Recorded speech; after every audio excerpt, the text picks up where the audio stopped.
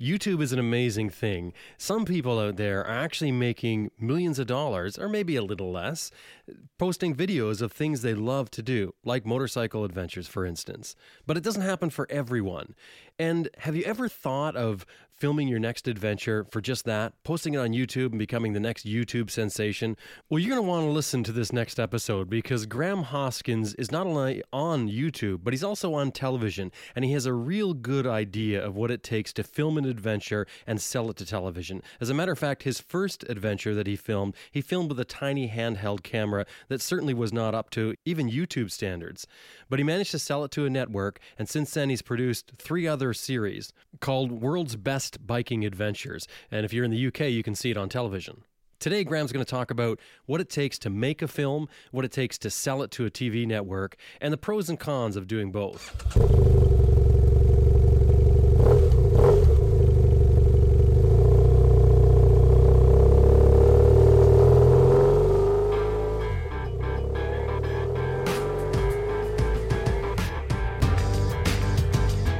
Hi, this is Grant Johnson from Horizons Unlimited, and you're on Adventure Rider Radio.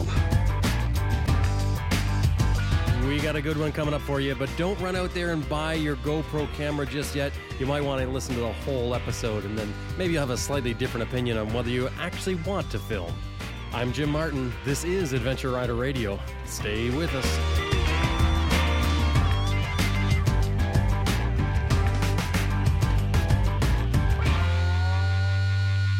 Weekdays, Graham Hoskins is a self-employed business consultant, but on the weekends he transforms into an adventurer with above-average drive and ambition, to say the least. In fact, Graham has been sort of perfecting a 2-week adventure motorcycling model with some exciting trips that he's filmed for television. You see, Graham has a young family and business commitments, so he can only manage 2 weeks at a time for the crazy stuff. But he absolutely loves adventure. So he's developed this sort of a system for this 2-week extreme adventures. And he pays the expenses for these adventures by getting sponsors and filming the trip for television and the internet. On this episode, Graham's going to share with us the ins and outs of filming on your trip, things to consider, like should you do it, for instance, and just what filming on the road is like and what it entails. Graham Hoskins is well known for the UK television series World's Best Biking Adventures, and he's also the host of the internet motorcycle show Adventure Bike TV. I spoke with Graham from his home in the UK. Hi Graham, welcome to Adventure Rider Radio. Thank you. Pleasure to be here. Graham, you're working on a whole bunch of projects. I know if we were to start from today, you're the host on Adventure Bike TV, which is an up-and-coming YouTube presence, especially for the UK. And you also have some other television things that you've just recently done and possibly something coming up in the future. Can you just give us a rough idea of where you sit right now? Yeah, as you said. So I present Adventure Bike TV, which is a monthly internet TV show. And we like to think of it as it's for the UK audience who know Top Gear. It's kind of Top Gear meets adventure bike riding. So we're not trying to be too technical. There's lots of magazines out there and websites who can give you all the technical information about motorbikes and adventure bikes. It's really designed to try and be entertaining and informative. That's what we're trying to do with Adventure Bike TV. And I've just actually had another short series where we rode in 2 weeks up past the Arctic Circle along the Arctic Highway to the northernmost point in Europe, and then back through Finland and Eastern Europe. And that was on a channel called Community in the UK just before Christmas. When did you first ride a motorcycle? Oh, goodness me, that's going back far too many years for me to care. When I was about 13, and actually it was quite by accident. I wasn't sort of brought up on a diet of motorcycles when I was very small. I was actually trying to build a go-kart, if you can believe that, with a friend, and we bought this. We call it a granny step-through moped, basically a Honda C50. We bought it off a friend's mum when we were about 14, and we were going to take the engine out and put it into a go-kart. And we started riding it around the back garden behind my friend's house, and I was instantly hooked on 2 wheels and motors. Literally, it was just instantaneous, bang. I just loved it and have loved it ever since. You've got a real passion and a real drive for life. Where does that come from? I think I've always been somebody who likes to do things with life. You know, when I was a teenager, I just never had a spare minute. I was never sat down. I wasn't the kind of kid who would sit around twiddling their thumbs. But then I was very ill in my very early 20s. I had non-Hodgkin's lymphoma, which is a form of cancer of the lymph glands. And there's lots of people who talk about life-changing experiences, but it genuinely was for me. I was in my final year of college. I was 21. I was very fit. I was in the Marines Reserves, the Royal Marine Reserves in the UK at the time, and it completely spun my life around. You kind of look at life differently after that, because you've had to consider the fact that at 21 your life may not continue. And it just made me think even more so than I always had done, that everything I wanted to do in life, I would try my best to do. And it didn't matter what that was, whether it was work, motorbikes, other less proper things like drinking and socializing. But, everything I kind of did at 110%. So, and then actually after about 18 months after I had the cancer, I was, in theory, in the clear, although they say it's a good 5 or 10 years before you're officially cured. But I had been in the clear. And I started getting some really, really bad pains in my hip joints, which gradually got worse over a period of a year.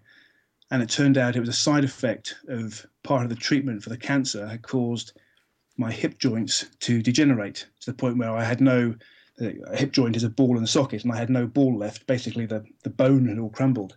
So I had to have a total hip replacement when I was 23, and then had another one a year later on the other leg. And those two things sort of it could have kind of gone one way or the other. You could have gone, oh, no, woe is me, throw your hands in the air, life is terrible now, I can't run, I can't play basketball, I can't play squash, all the things I used to do and then couldn't do after I had a hip replacement. But actually I thought the opposite. It kind of made me even more determined to do the things that I enjoy doing. So, yeah, it does go back quite a way, but it's made me a fairly focused kind of person. But that's not just the only 2 hip replacements you've had. You've had a total of 5 so far, haven't you? Yes, for anybody who has a relative who or themselves who has had a hip replacement at a relatively young age, they're not a permanent fix. Unfortunately, the human body is an incredible tool, and it's far better at doing most things than anything we can put in place of the real thing. And the type of hip replacement I had originally over 25 years ago was basically a metal ball sitting inside a plastic cup, and eventually that plastic wears out. So the first 2 lasted 13 years each, and then the second one lasted less time, because actually, weirdly, I've been probably more active physically in the last 10 years than beforehand. So I've now had a total of 5. So 3 on one leg and 2 on the other. During the day nowadays, you're a business consultant with your own business, yourself and somebody else. And then on nights and weekends, you're the adventure rider. Yes. I suppose that desire to try and take life by the throat and do something with it, that's part of what encouraged me to start up my own business before I was 30. And I'm still running that same business now with a business partner. And one of the many advantages to it, and don't get me wrong, there's plenty of disadvantages to being your own boss, but one of the great advantages is the flexibility it gives me. So if I need to take time to go and do bike stuff, or even indeed family stuff, because we'll call that's all important as well, but I have that flexibility to go and do those things. And luckily I work with a business partner who's very understanding about my passions as well. So I do get very indulged in doing those things, particularly by my wife, but by work as well. Your first big organized motorcycle adventure was back in 1990, where you did a charity ride for cancer, where you dressed yourself and your friends as chickens. Yeah, I was 20, and as a student, I didn't have enough money to have a motorcycle. And this is when, just after I found out that I had been diagnosed with this non-Hodgkin's lymphoma, and my best friend and I, ever the opportunists, thought we could kind of do something that would raise some money for charity, but would also indulge our passion for motorcycles by doing a charity ride. So it was quite a kind of strange scenario. And if anybody can imagine, I had, in the space of 6 weeks, gone from being slim and fit and looking, then 6 weeks later looking terrible. All my hair was falling out. And in fact, I'd actually had most of it shaved off. I'd put on a lot of weight. And my friend in sort of sympathy for me, had done the opposite. He was growing his hair to try and make up for the fact that I was losing all mine. So we must have looked like a very odd couple walking around these motorcycle shops in Plymouth where we were at college, just basically trying to blag motorcycles for a couple of weeks. I used to say, get them on loan rather than blag, but yeah, get motorcycles on loan. And that's what we did. So we got a couple of shops in Plymouth to loan us motorcycles for 2 weeks. And we did a ride for charity. But being daft students at the time, we had to dress up for it. So we rode all the way from Plymouth to London and back, which it's about 500 miles. It seems like a long way in the UK. It's not very much in the grand scheme of things in North America, but we did that dressed as chickens and raised a whole bunch of money for charity and stopped at lots of hospitals on the way to go and visit children's wards. So yes, it was kind of a combination of still trying to indulge the passion for motorbikes, but utilising what was a difficult situation for me to try and do something good for other people. So yes, if someone had seen us at that time riding along the motorway in southern England, we were dressed as yellow chickens. And your next venture that took you into filming something for television, tell us about that. Well, it was there was kind of a lull, I suppose, in some respects in my motorcycling in my early to mid-30s, because I was still riding bikes a fair bit. I used to commute all the time to work, but I had a family, a very young family at the time, really no time to do anything other than ride a bike into work. And I was one of the people who sat and watched a couple of actors ride around the world 10 years ago. And it inspired me, not so much about the riding, but it was two friends going out and doing the type of thing that my best mate and I had done when we were at college, riding into London and back with dressed as the chickens and doing the daft stuff. And it was more that kind of friendship and doing something together, in indulging ourselves in our passion, which was motorcycles. So I watched the first episode a long way around and was so inspired by it. I rang up my best mate who I'd ridden as chickens with. I said, "You got to watch this program. You got to watch this program. These guys are great." It's made me realise that our adventure riding has just gone really, really boring. We ride somewhere, we get drunk, we ride back with a hangover. There's no adventure in that.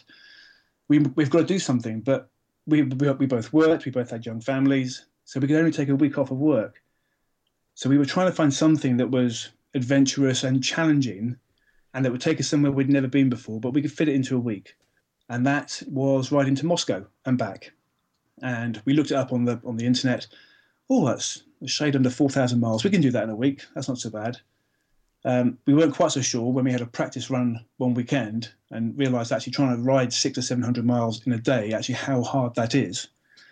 But that's what we did, and we found some sponsorship from Yamaha and some support from clothing companies. And 4 months later, we did that trip, and actually we did it in just under 7 days. We rode to Moscow and back. And whilst we were doing it, I thought there was something in that concept of a small adventure. What can you do in 2 weeks or a week that was amazing and life-changing? And how much could you cram in? You'd have to do a lot of miles, but how many different countries could you cram in that time?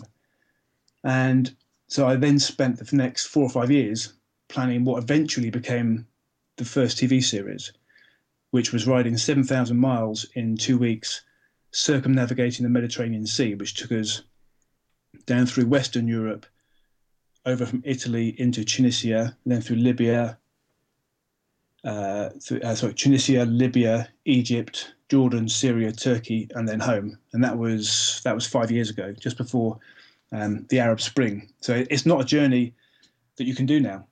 And as far as I know, we were the last Western Europeans to do that trip before the Arab Spring started with Tunisia first. In fact, I think the Arab Spring followed our route. It went Tunisia, Libya, Egypt, and now Syria. So, and we just actually went and filmed.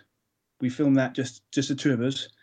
It was myself, and actually it was an actor from the UK, a chap who's in a very long-running sci-fi comedy series called Red Dwarf, and he plays a character in the cat called the Cat in it. And it was just me and him and a camcorder. I had tried to get a commission to turn it into a TV series because I thought it would be quite entertaining, this whole concept of what you can cram into 2 weeks. But everywhere I went, it was a chicken and egg situation. In order to get something on TV, you had to have a back catalogue, but to get a back catalogue, you had to have something on TV, and I just couldn't get my way into it. And somebody actually gave me some really good advice, and it was one of the producers a long way around who I managed to collar at a bike show, and he said to me, if you really, really want to do it, he said, you won't get a commission because you've got no experience. He said, but just go and do it, have fun, and film it. And he said, think about what you're filming. And he gave me some advice and some tips. He said, think about what you're filming, but just overall have fun, because that'll come out on camera. Make it interesting because it's going to be adventurous. He said, and then if it is good, when you come back, someone will take it. And that's actually what happened. Even though it was only filmed on a camcorder and the light was terrible in places and the sound was even worse, the sort of nature of what we tried to do, which was very raw and very challenging, that kind of ride in 2 weeks. So you financed it yourself then? You put up all the money for your trip and you decided, let's just go on faith and hopefully we can come back and sell this as a TV show. Yeah, I probably put up about half the money myself, and I had some clients who I did some deals with, that maybe I did a couple of 3 days of work for them and they paid me, and so I managed to half fund it. I put the rest of the money in, but when we came back, I'd managed to get quite a lot of kit. I got some camping gear and all our clothing and all our crash helmets and stuff. I had to sell every single thing I'd got in terms of product sponsorship to pay for the trip. Oh, wow. But, yeah, unfortunately. That's the reality of things, isn't it? I mean, this is one of the things that we wanted to talk about on this is making videos and filming your trip, and because so many people want to do this and want to promote themselves. And I think a lot of times people run off with this idea that it's going to be so easy. I mean, we hear this over and over again with to hear someone talking about someone else's success, and they say, well, it's easy for them, they got sponsorship. And I've said this before on this show, but it's an interesting point to hear again, that sponsorship just doesn't happen that easy. These things don't fall in your lap. And your story is a classic example of you have to work and then you have to keep pushing to finally get something done. Absolutely. And it's the one thing I would say, and I do get asked by a lot of people about sponsorship and filming, and there are people out there who will give sponsorship, and whether that's product or money, product tends to be easier to get than money, but there is stuff out there. But it is, as you said, very, very, very hard to come by. I had a very interesting conversation with somebody not very long ago, last summer, who was doing a fantastic trip and also a very, very worthwhile charity. And they said, well, we have a target of £10,000 to raise in corporate sponsorship, not personal sponsorship. And I said, but they couldn't understand why, when they wrote to the likes of Triumph or to Yamaha or to a big clothing supplier or the insurers, the kind of people who you'd normally expect to have some money to support things, well, they didn't get money. And I said, well, what are you offering them in return? And they said, well, it's a good cause. And I said, well, every trip has a good cause behind it. Almost every trip has some form of good cause behind it. So you're competing with everybody else who is also doing something for a good cause. So what's going to make you different? What are they going to get in return? And almost every marketing executive or community marketing executive in a company will look at what you're giving them and probably turn it into a pound sign. Now, if I'm going to spend £500 supporting your trip, well, if I spend that £500 in advertising in a magazine, or I spend that £500 on our stand at a show, that's going to give me something I can measure back. What are you going to give me? Are you going to give me an article in the magazine? Are you going to give me written blogs or a video that I can use? So you have to. It's a business. You have to trade with these guys to give them something in return. And even then, it's not guaranteed. And when we did the Med trip, before we went, I had agreed with Motorcycle News, which is the biggest bike publication in the UK, that they would run an article when we came back.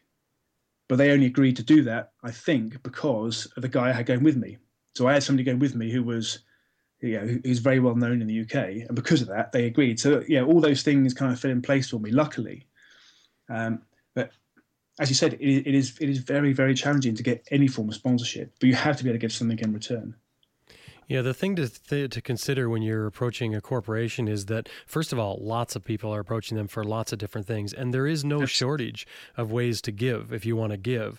And the other thing is that corporations aren't there to give money out. As a matter of fact, they're obligated by their shareholders to produce things with the money that they have. They're not there as a charity. So they have to look at every single thing that comes in as some sort of profit center. So what are they going to get for this? Like you said, what exposure and what are you going to give in return? And I agree. I think that's the big mistake or big misconception that people have, that think that corporations, because they have lots of money, and $10,000 is not a lot of money, or 20 or 100,000 is not a lot of money to them, that they can just simply give it away without anything. But they actually have obligations. And if they don't have some sort of reason, some sort of return on investment for that money going out, you're likely not going to get anything from them.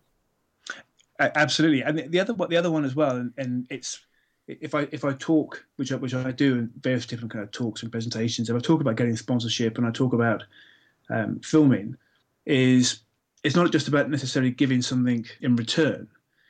It's also about coming up with a pitch which has been well researched, well planned out, and this happened again with the Moscow trip.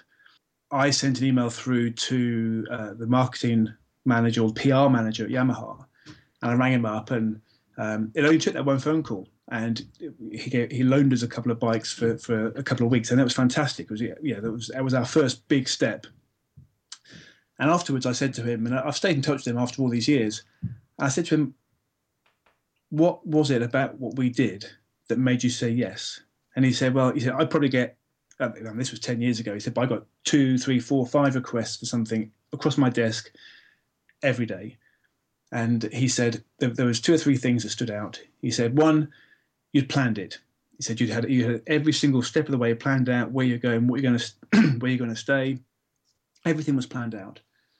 And he said, you made it easy for me. It was, I'm going to come along. All I had to do was hand over the bikes to you, and then 10 days later, you get them back to me. He said, you made it easy for me. And thirdly, he said, it was different. He said, I hadn't heard of anybody doing that type of high mileage, cramming something in as a rank amateur. So he said, you had that bit of it. I think we had another monthly journal who was going to run an article on this. He said, you ticked all my boxes for me. And he said, everybody else only ticked 1 or 2 boxes. I mean, that was 10 years ago. I think now you've got to do a bit more than that. But it is challenging. But I would never say to anybody, don't try and do it. If that's the way you want to do your trip through sponsorship, by all means, give it your best shot. And it doesn't suit everybody. I know Graham Field, for example, and actually I listened to his interview with you a few weeks ago, and he has a very different way. He lives his life in a certain way, which then allows him to save money, which enables him to do his trips. But every way of financing a trip has its own ups and downs. Everything has an upside and everything has a downside. It's just what suits you. But this is the day when, the internet's going crazy as far as videos and as far as blogs. Everyone seems to think that, they want a piece of the action. But there's a certain price to be paid for that when you're on your trips. And we've talked about that on this show before as well, about people, sitting at night and sorting their photographs or editing their video, et cetera, while they're on their trip instead of being out and enjoying the culture. So that's something you have to be comfortable with to begin with. And clearly you're comfortable with it because it's a model that you keep doing over and over. But when you came back on this initial one where you got the bikes, you did your 2 weeks, you came back with all your footage, where'd you go from there? I had an interest in video editing on a very amateur basis anyway. When I did the trip to Moscow, we filmed bits and pieces and we turned it into a little video just for ourselves, nothing else. It was just a 20-minute video of what we did, and it actually made a fantastic historical record for us. So I was able to do some basic video editing, and I just took what I thought was some of the best bits from what we'd filmed on the camcorder and some very, very basic helmet cameras, and just turned it into an 8-minute promo. And then I sent that round to, I don't know, must have been 30 or 40 different commissioning editors of lots of different channels in the UK, and then followed up, as you do with any good sales process. You start with something paper or an email, then you follow up with a phone call. As another hint, never leave everything just to email. People do like talking to people, even in this day and age.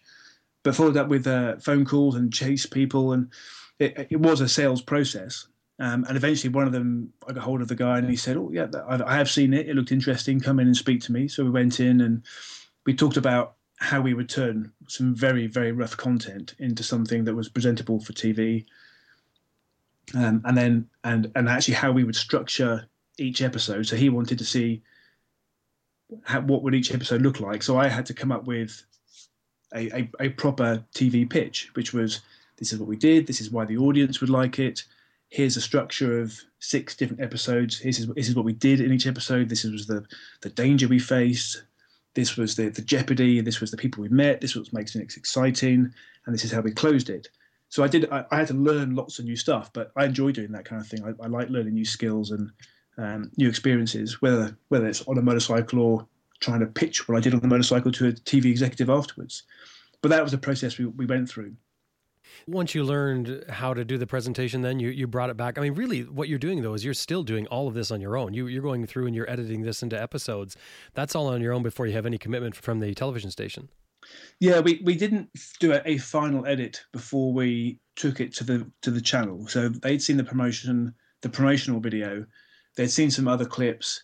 They'd seen what I had, because I knew where we'd been and what had happened and what we'd filmed. So I could put this guide together, just a written guide that says, here's what happened in each episode. And that's the basis on which they bought it. And then they didn't pay very much for it, but it was enough to pay an editor to turn it into a proper TV series. And that in itself is actually a very complex process. And anybody who works in TV knows how complicated it is. And when you're working with some very basic material to start with, it's very, very tough. And we had some real challenges because the sound quality was very poor, and in places the light and the colour was very poor. And you'll know from editing a radio show, I mean, the complexities of getting that right.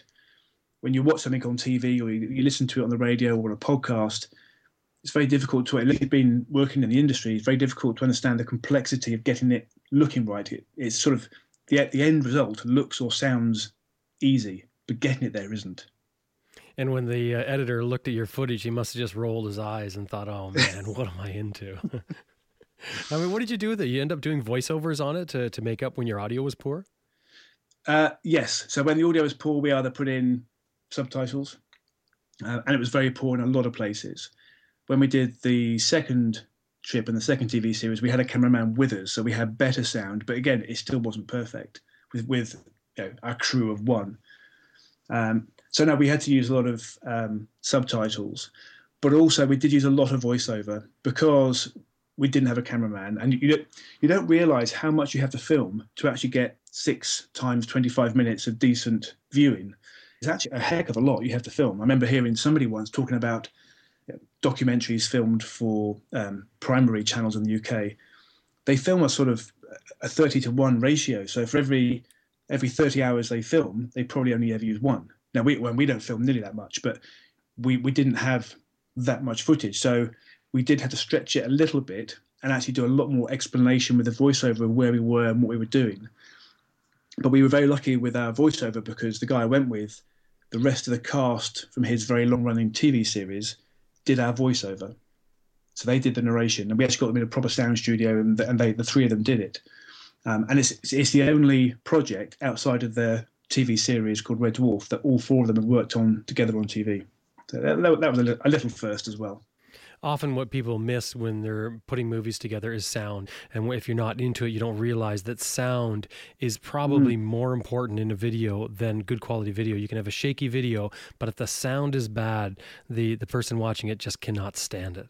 Yeah, that's absolutely right. And when we filmed the second series, where we actually rode a very, very old person's version of the Dakar Rally, very, very old person's version down through West Africa. As I said, we had a cameraman with us, and he had a decent directional microphone on top of his camera, so he could capture a lot. If anybody's ever in a lucky enough position to see a proper film crew, a full crew, or indeed a radio crew at work, as you said, the amount of effort that goes into the sound is huge. You have a guy with a boom and a microphone in the end of it, because to get good sound is very, very difficult. And when we film Adventure by TV, we're still limited. Our crew is still just one person and me presenting. And he's our sound man, he's our film crew, he's our gaffer, he's our producer, and then he's the video editor when he gets back to the office. So we had to take a lot of care in terms of getting me mic'd up. And if anybody ever sees us filming at events and watches me clapping in the distance in his direction, it's because I've got sound mic'd up on me and he's filming me from a distance. And when he gets back to the editing suite, he needs to synchronize his sound with the video. And so he synchronizes the sound of me clapping with me clapping on the video, and that gets the two bits of sound synchronized up. Just like you say, though, when you're going through that much work to sync the audio and the video together, it's something for someone to consider if they're actually thinking of filming themselves on a trip. If you come back and you have no audio from it, you're really going to be hard-pressed to make any sort of documentary unless it's completely done with voiceovers. So this is one of the technical aspects that you have to consider before you go. It is. A lot depends on what you want to film for. And when I do my kind of talks about filming, the very, very first thing I talk about is who's your audience and who are you filming this for? Because if you're on a trip, if you're just on a week-long road trip, or if you're going around the world for 2 years, and you want to film it, and which isn't necessarily a thing that everybody wants to do, because as you said, Graham Film had a great comment, which is if you're filming things and if you're filming for sponsors, it takes a lot of time, and it can detract from your trip, absolutely.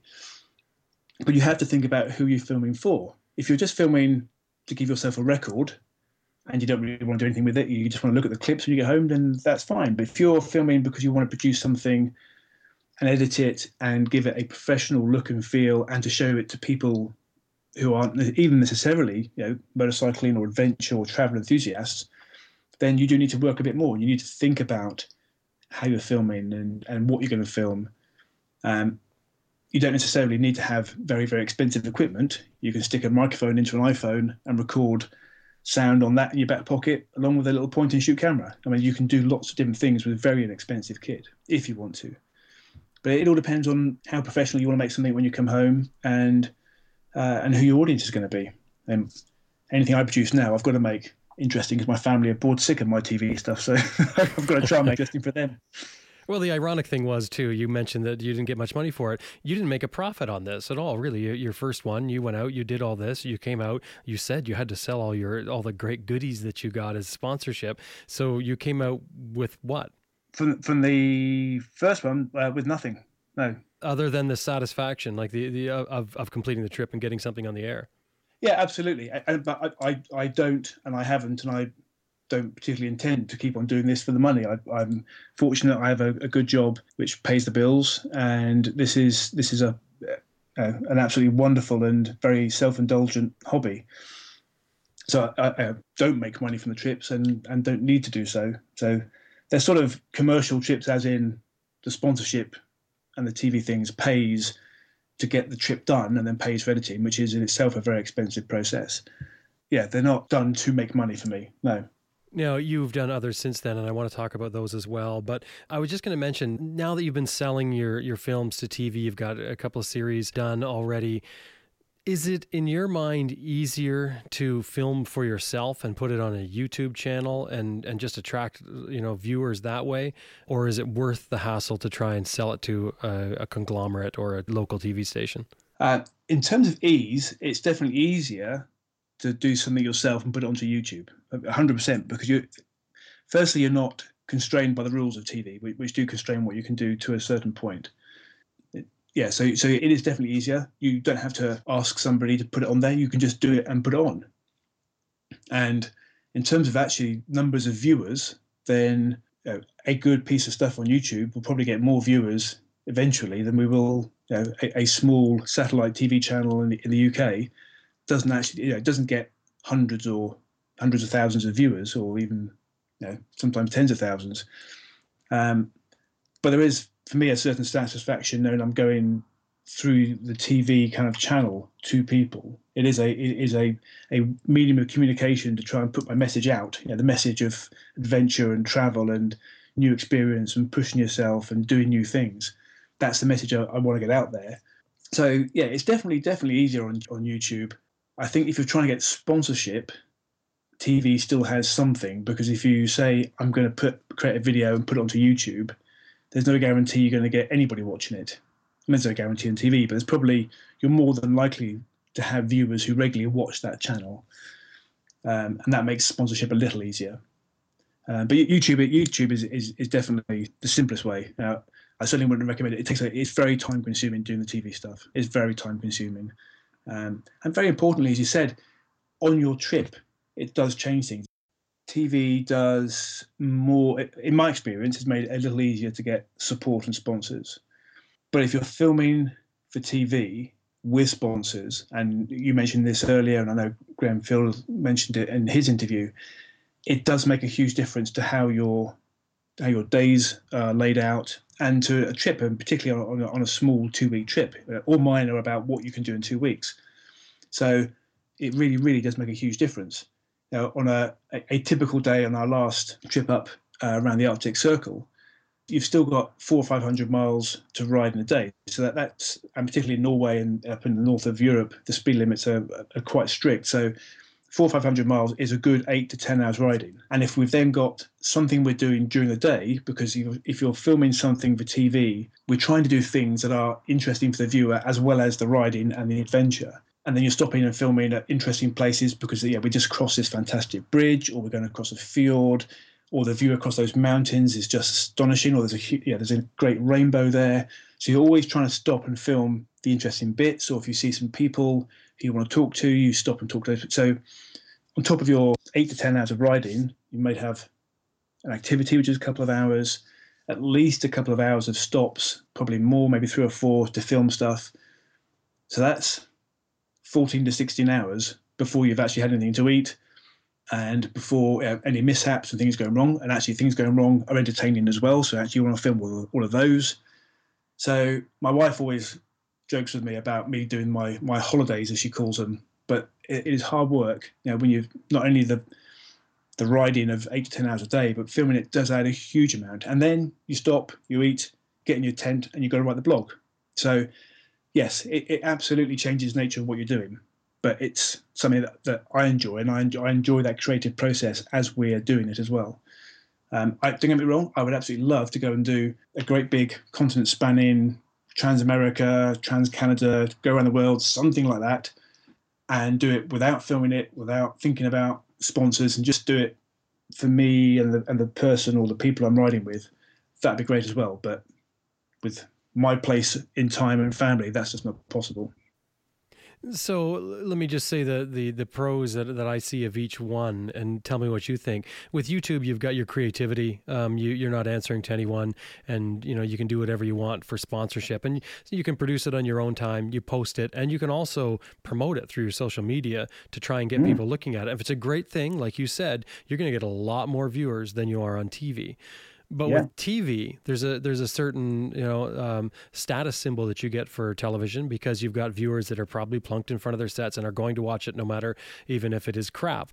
But it won't be, because when you go to the TV station, they're not going to accept something that's garbage. So all of a sudden you've upped the game by being pushed into a more professional format, although giving up some of your creativity and et cetera along the way.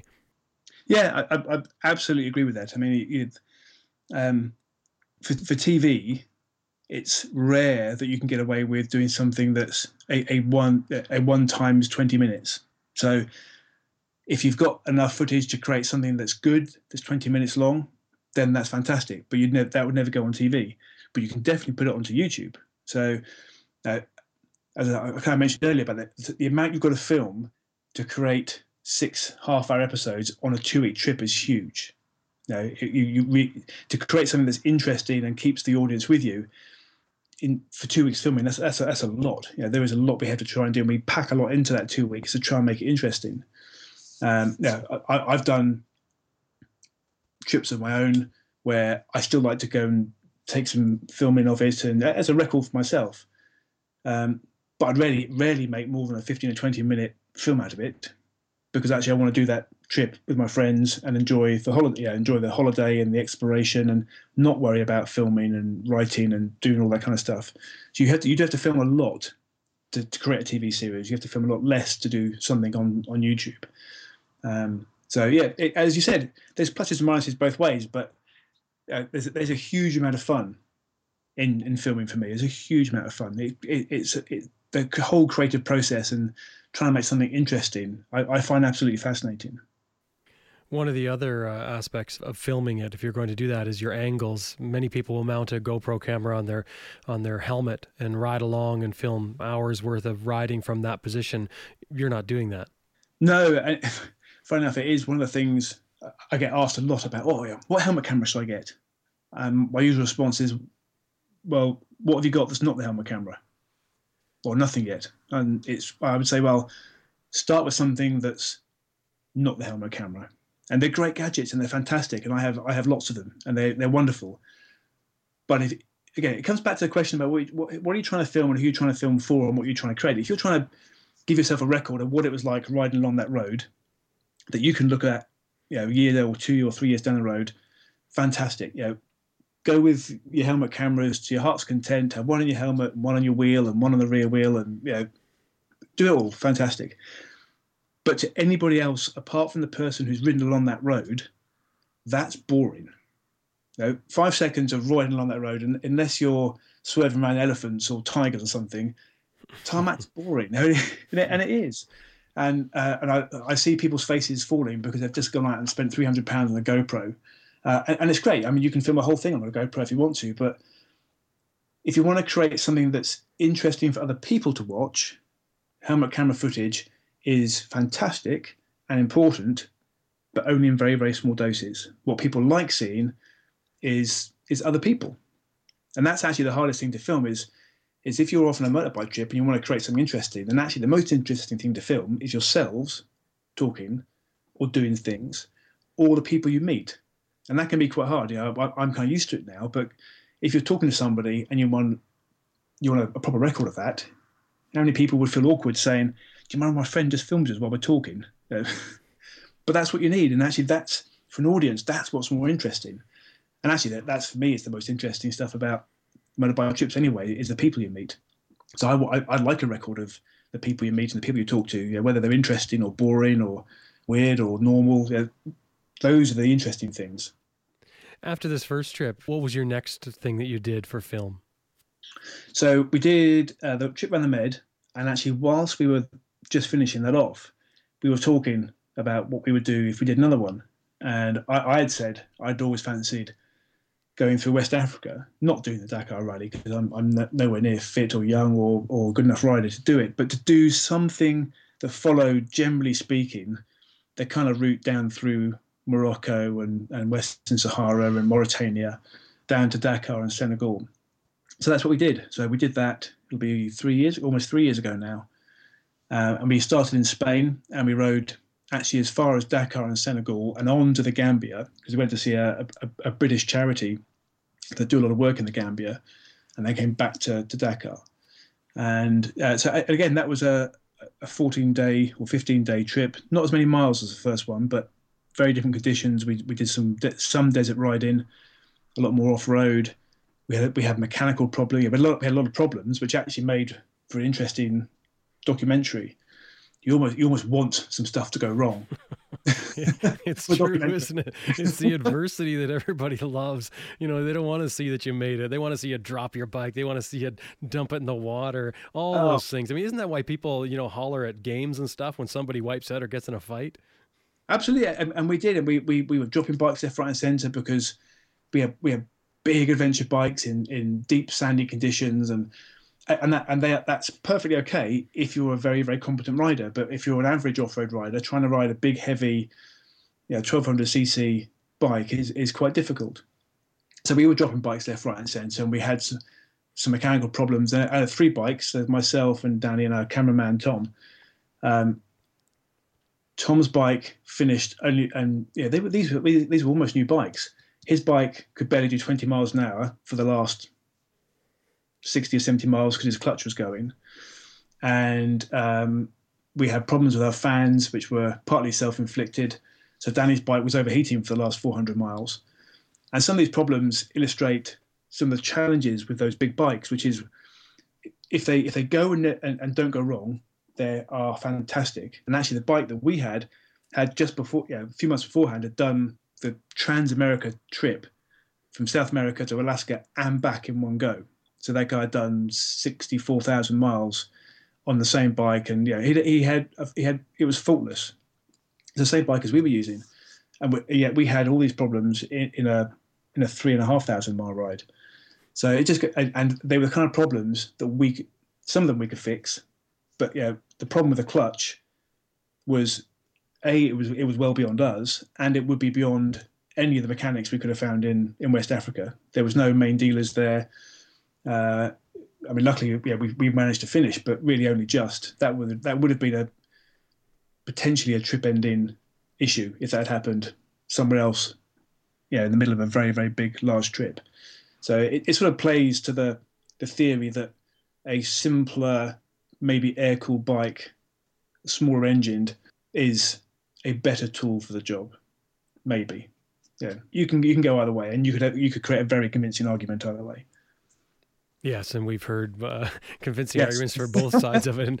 And Yes. I guess the other side of the coin would be if nothing had happened, they're great on the open road and things like that. What bike did you have? Was it BMW, the R1200? No, this was Yamaha Super Teneres.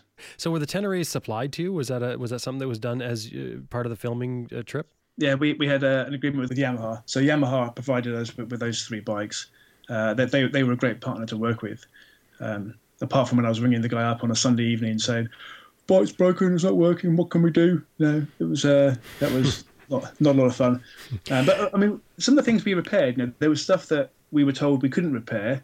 So the little electric motor that drives the radiator fan, is a sealed, compressed metal unit, and in theory you're not meant to take it apart and fix it. But with the help of some local people and some soldering iron in somebody's workshop and some bits of graphite for a pencil, we got it fixed, and it almost lasted the rest of the trip. So you can do some stuff, but taking the clutch apart to try and sort that out, that was beyond any of us.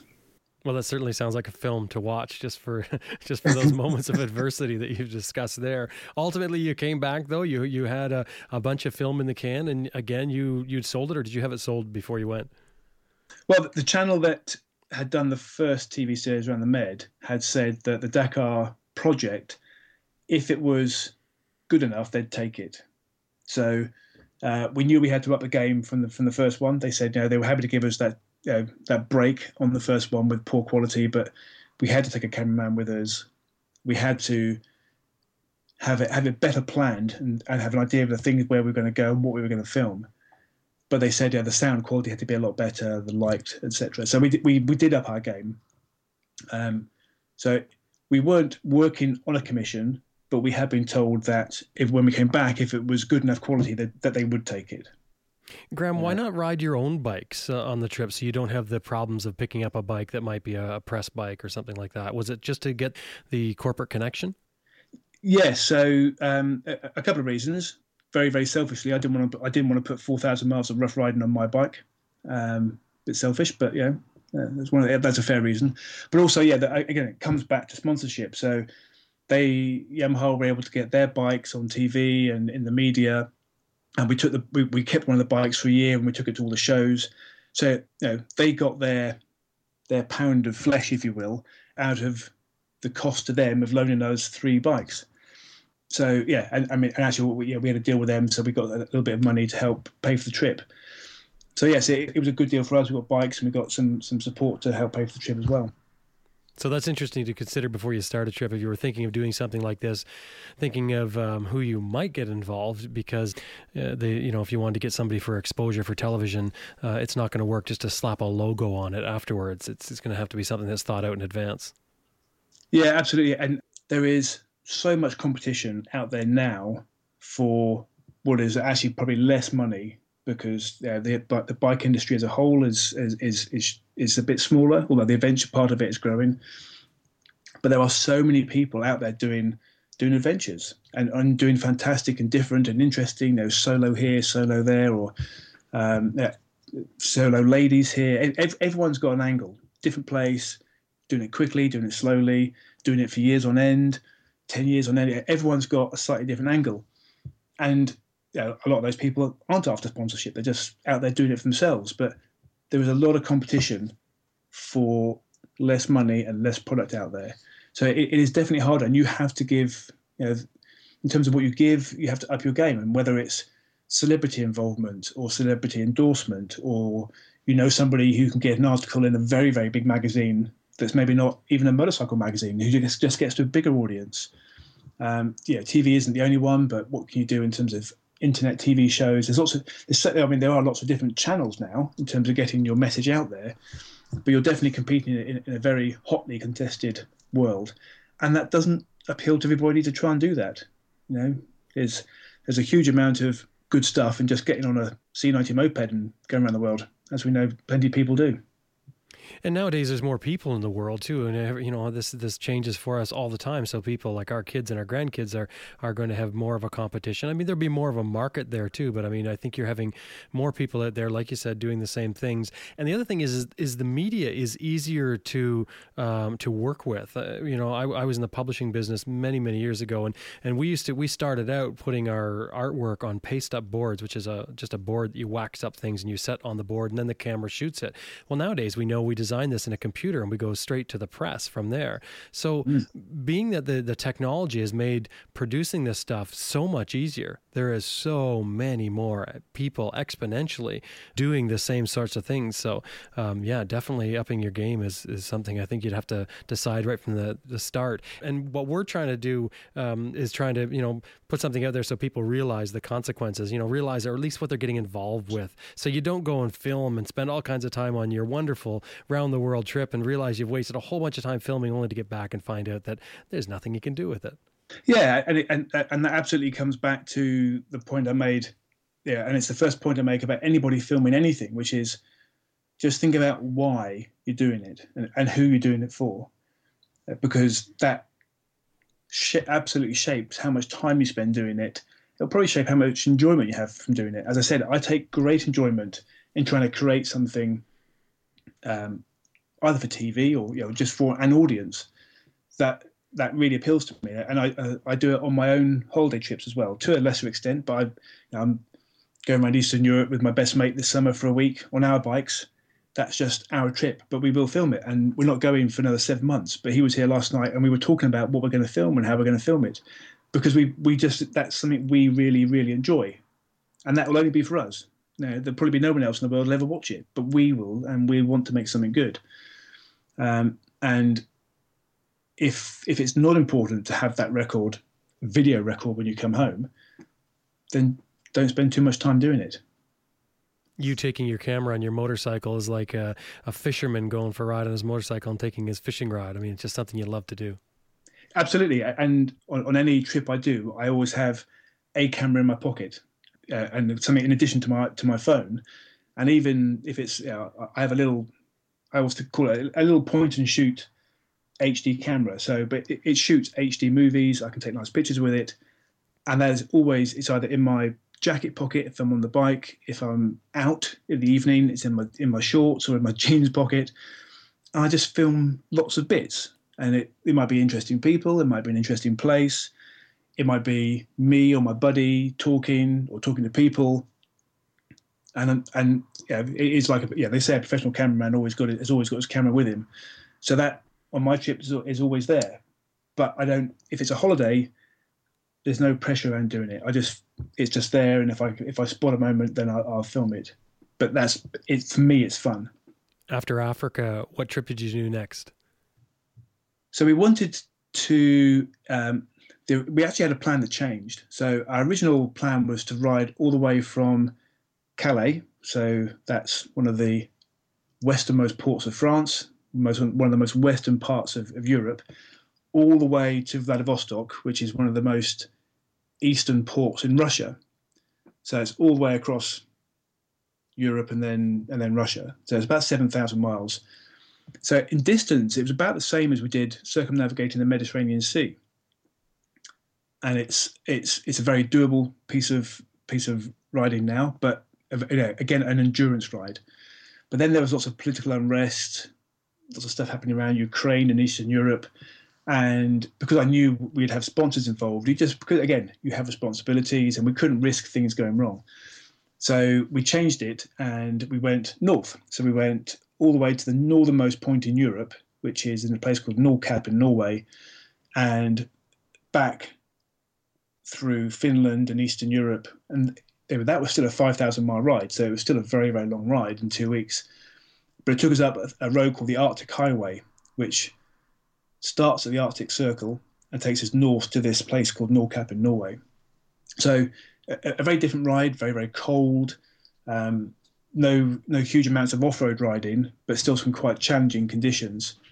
Um, and again, the nature of that project was different because we were very much filming it for an audience. So it actually became quite a challenge in the edit to show the audience that we were doing a lot of riding every day, sometimes in the cold, sometimes in the rain. We're up before 6 every morning, very rarely finishing riding until 8 or 9 in the evening, but also trying to do some interesting things en route. So we visited the northernmost racetrack in the world called the Arctic Highway on the Arctic Circle. We did some stuff off-road in Finland. We visited some fantastic abandoned places in old Eastern Europe, an old Russian abandoned missile site, a mansion where no one lives anymore. So all places that were fascinating for us and things for us to do, but also interesting for the audience. So that was filmed last summer, and that was shown on TV in the UK over a 6-part series just before Christmas. When you're doing these, you mentioned earlier about the 6-part series, that's pretty much the minimum you're going to have to present to a station before they'll pick you up? Yeah, you might get away with 4, but really they're after 6. That's their ideal thing, because they want something that will draw an audience in and keep on drawing them in. So what they want is something which in the first 2 episodes, people are talking to their friends. So the episodes 3, 4, 5, and 6, the audience is building all the way through. So that's what they're after. Graham, that's a fantastic trip that you just described there, and you have it cut into such a short time frame. Are you ever worried that you're going to go over just because of problems that you have on the trip?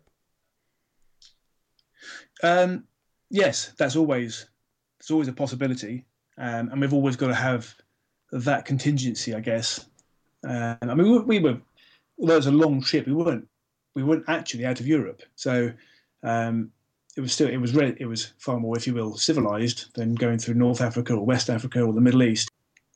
But you have to have some contingency in place for when things do go wrong. And in fact, the trip around the Arctic Circle, we had a guy who didn't finish. He had a very bad accident in Finland and couldn't continue. Luckily, he was able to walk. So it was a very difficult decision for me as the team leader to say, do we stay with him, make sure he's okay? But actually, in the end, although he was carted off in an ambulance, he was out of hospital in a couple of hours and flew home. And he's a tough guy. He was able to look after himself. So so we weren't able to finish it altogether, unfortunately. But it didn't delay the trip. Graham, while you're riding to the Arctic, clearly you're going to deal with cold weather. Can you talk about some of the difficulties of riding in those conditions? Yeah, we were riding in the summer, so it wasn't a case of riding across Arctic tundra and feet worth of snow and ice. So it was very cold, and there was always the possibility of snow, but we were very lucky that we didn't encounter it. But what we were very concerned about was the cold. Now, I've ridden in some very cold places, for instance, Bulgaria in the winter and Russia in late summer. And those places have been very, very cold. And I was always underprepared. So this time we were much better prepared for the cold. And maybe it's a sign of age. I don't know. Now I'm 46 now. And I don't mind the cold, but if I can find a way of avoiding it, I will. So why put yourself through hell if you can find a way not to do it? So we actually had heated vests with us, which were an absolute revelation to me, having ridden for over 30 years, and for large chunks of that, when I've been working, I've been commuting, and I've commuted in every kind of weather, snow, rain, ice, everything, and driven lots of miles in the cold. And to suddenly realise that I could ride in the cold and not only not be cold, but actually be warm was a complete revelation. And of course, you have to have a bike with a kind of decent battery and stuff to run a heated vest. But I mean, that was quite something for me. And we also used handlebar muffs. That's what we call them in the UK. So great big pouches that hang on your handlebars, so your hands are hidden inside these pouches. You tend to see a lot of dispatch or courier riders use them in the UK because I guess they can have very thin gloves or even bare hands inside them and stay warm, and then they can use their radios or whatever very easily. They were great because I didn't have to wear huge, great, thick mittens on my hands. I could wear sort of regular gloves, and my hands would stay reasonably warm inside of those. And the other thing was nights as well, because if you're riding lots and lots of hours during the day and doing the filming as well, the last thing you want to do in the 6 or 7 hours of sleep that you might get is have a bad night's sleep. So we were careful to take decent sleeping bags and decent mats and good tents so that we could stay as warm as possible.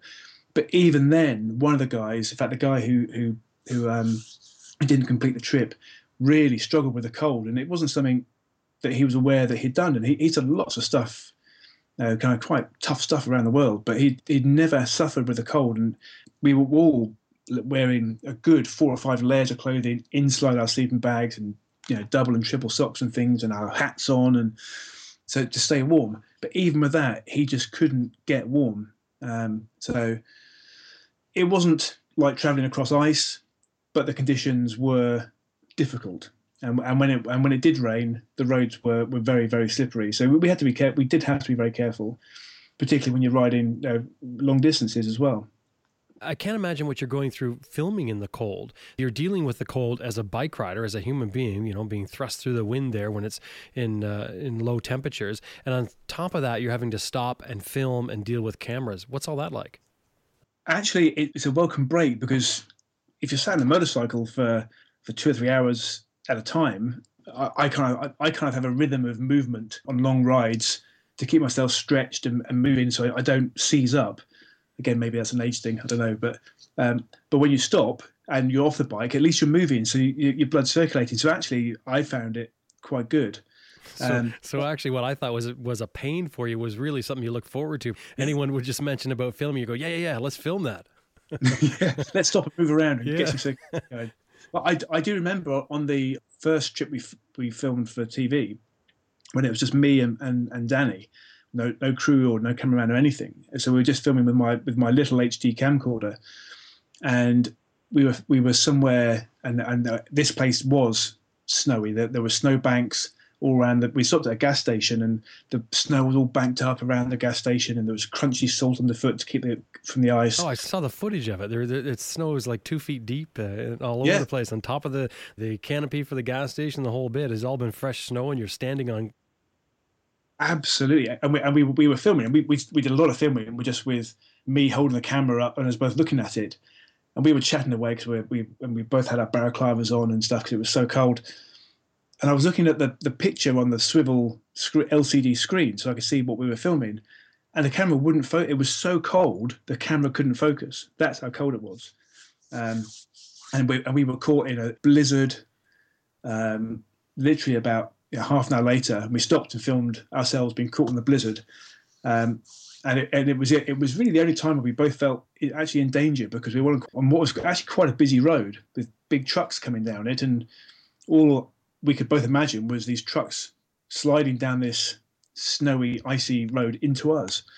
So we gave ourselves a limit. We said, right, we'll ride 5 more miles, and if we don't see somebody to pull over at a gas station or something, we will just pull over into the woods and camp in the woods. But we were in quite worrying bear territory. When I did my research, that particular part of, I think it was Bulgaria, had lots of black bear, which at the time when we were tired and cold, probably seemed more of a problem than it probably would have been if we'd stopped there. But yeah, it seemed like the lesser of two evils than riding along that road, which was just becoming more and more dangerous. Yeah, and since it's probably wintertime, wasn't it? Where the black bear should be hibernating then. Yeah, this was middle of March. Oh, I see. So it's just an unseasonable snowfall that you ran into. Yeah, well, it's that's ski season. So yeah, middle of March is still late ski season across that part of Europe. So I sort of deliberately chose a route to make it difficult. So, of course, for better film. Yeah, well, exactly. I kind of like to make things hard for myself in a 2-week trip. But I hadn't thought about hibernating bears. Actually, maybe they'd just be coming out of hibernation and be hungry. That would have made it worse. Yeah, But, that would I hadn't definitely thought make about it worse. Because then they get up and they're stumbling around and looking for a meal. But so the GoPro camera's got to be okay to film with in the cold, and certainly with snow blowing around. But your other stuff, I mean, this just must be a nightmare to deal with. Yeah, it's surprising. I mean, the cameraman who comes with us, he's on a bike as well. So he's carrying, he carries a digital SLR, which is with a microphone on top, which is his main filming camera. I also carry one of those in my tank bag as a spare. So if ever anything goes wrong, we've got a camera we can continue filming with. We've also between us got about 5 or 6 different helmet cameras. I have a helmet camera with a microphone on it, so that I can commentate. And again, coming back to my point I made earlier about go more than 5 or 6 seconds of tarmac, and it's boring to anybody other than the person who's ridden it. So I talk a lot as I'm filming to talk about particularly the emotions and where have you been and how it's feeling, and are you tired, are you happy, are you cold, and because the sense of the moment, you're only there that once, so capture it any way you can.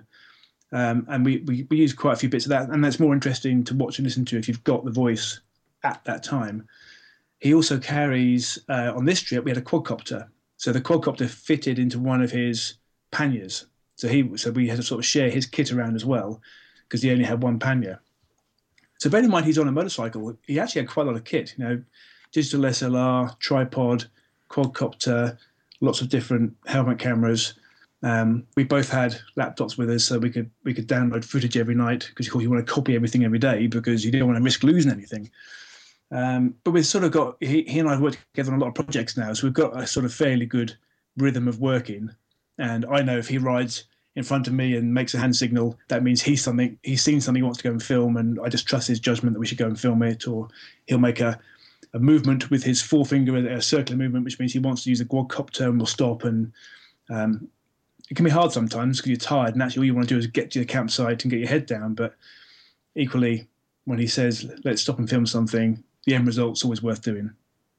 I remember on Long Way Round thinking that Claudia, the cameraman there, I thought there could be a whole film made about the cameraman, because it seems to me the cameraman does more work on a lot of adventures. I mean, you look at all these extreme adventures where they're, maybe they're climbing a mountain, and then you've got the cameraman who's climbing the mountain, but on top of that, he's humping the camera up there and trying to get the video at the same time. And the same thing for, what you're doing there. It's one thing for you to do it, but then the cameraman's messing around with all this gear. Yeah, he is. And he always says he wants to do a trip where he doesn't see the trip through a 2.5-inch LCD screen. Because that's amazing. I mean, that's obviously every hour on the motorbike, he's not looking through an LCD screen. But for large proportions of the rest of it, he is looking through his camera. And as I said, for every hour that's on TV, we probably threw away 7 or 8 hours of footage. We don't do the 30-to-1 like they do for big TV programs, but there is a lot we throw away. So he is filming a lot of the time. It is constant. He's always thinking about it. And some mornings he's up before us because he wants to film the dawn. He works very, very hard on it. He works very hard. So what's the next adventure you're working on now? Well, we've got a whole different range of things that we might do. It's still going to be what can you do that's a 2-week adventure, and the one that I think we're going to do this year is even closer to home than the Arctic. So there's a fabulous route across the southern Pyrenees. The Pyrenees is the mountain range between France and Spain, and the Spanish are very open-minded about taking bikes off-road. And there's a fabulous route that I've done some of it before. It's only about 1,000 kilometers, so that's 600-700 miles, of which 60% is off-road. And you follow this it's a proper rally road book route. So you follow a rally road book with literally left-right turns every 100 or 100 meters or every half a kilometer. And you follow GPS points as well. And you follow this route, and it's the variety in such a short route that you can get, because you go from snow-clad mountaintops, even in the summer, you're reaching the snow line, down through winding, green, dark, humid valleys to deserts. And there's actually a desert in northwest Spain that almost no one's ever heard of. And you cram all this into 7 or 8 days of riding. So we're actually going to film that for Adventure Bike TV, I think. later this summer, and take a slightly larger group, but different this time. So not filming it for sort of terrestrial TV, we're filming it for Adventure Bike TV, and we're going to get everyone on their own bikes. So a very different trip again, but it'll be very, very exciting. And then hopefully next year we're going to do something either in India or in South Africa, but that's going to take a bit more time and planning. Graham, thanks very much for coming on Adventure Rider Radio and telling us your story. Jim, thank you very much. It's been a real pleasure. Thank you for having me. I've been speaking with Graham Hoskins, the host for Adventure Bike TV. And if you're in the UK, you can see him on television with his World's Best Biking Adventures series. And of course, there'll be links in the show notes for all the places where you can find out more about Graham and watch his videos. Well, that about wraps up another episode of Adventure Rider Radio. I'm Jim Martin. Now it's time to get out there and ride your bike. Adventure Rider Radio is brought to you by Canoe West Media. Special thanks to co-producer Elizabeth Martin. To listen to more episodes of Adventure Rider Radio, visit our website, www.adventureriderradio.com. Now, you don't want to miss next week's episode when we talk about... I'm not going to spoil it. I'm not going to give it to you. You're going to have to come back around and listen again.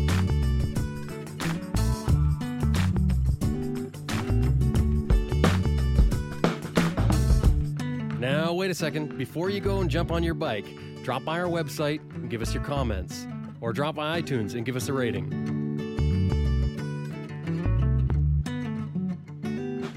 I'm Simon Thomas. And I'm Lisa Thomas. And we are part to ride. We're not part of, are we? We're both. We are. You did. I'm so making fun of virtual. Let's do this again. I am Simon Thomas. And I'm Lisa Thomas. And we are To Ride the World. You are listening to. I'm Simon Thomas. And I'm Lisa Thomas. And we are To Ride the World. And you are listening to Adventure Rider Radio.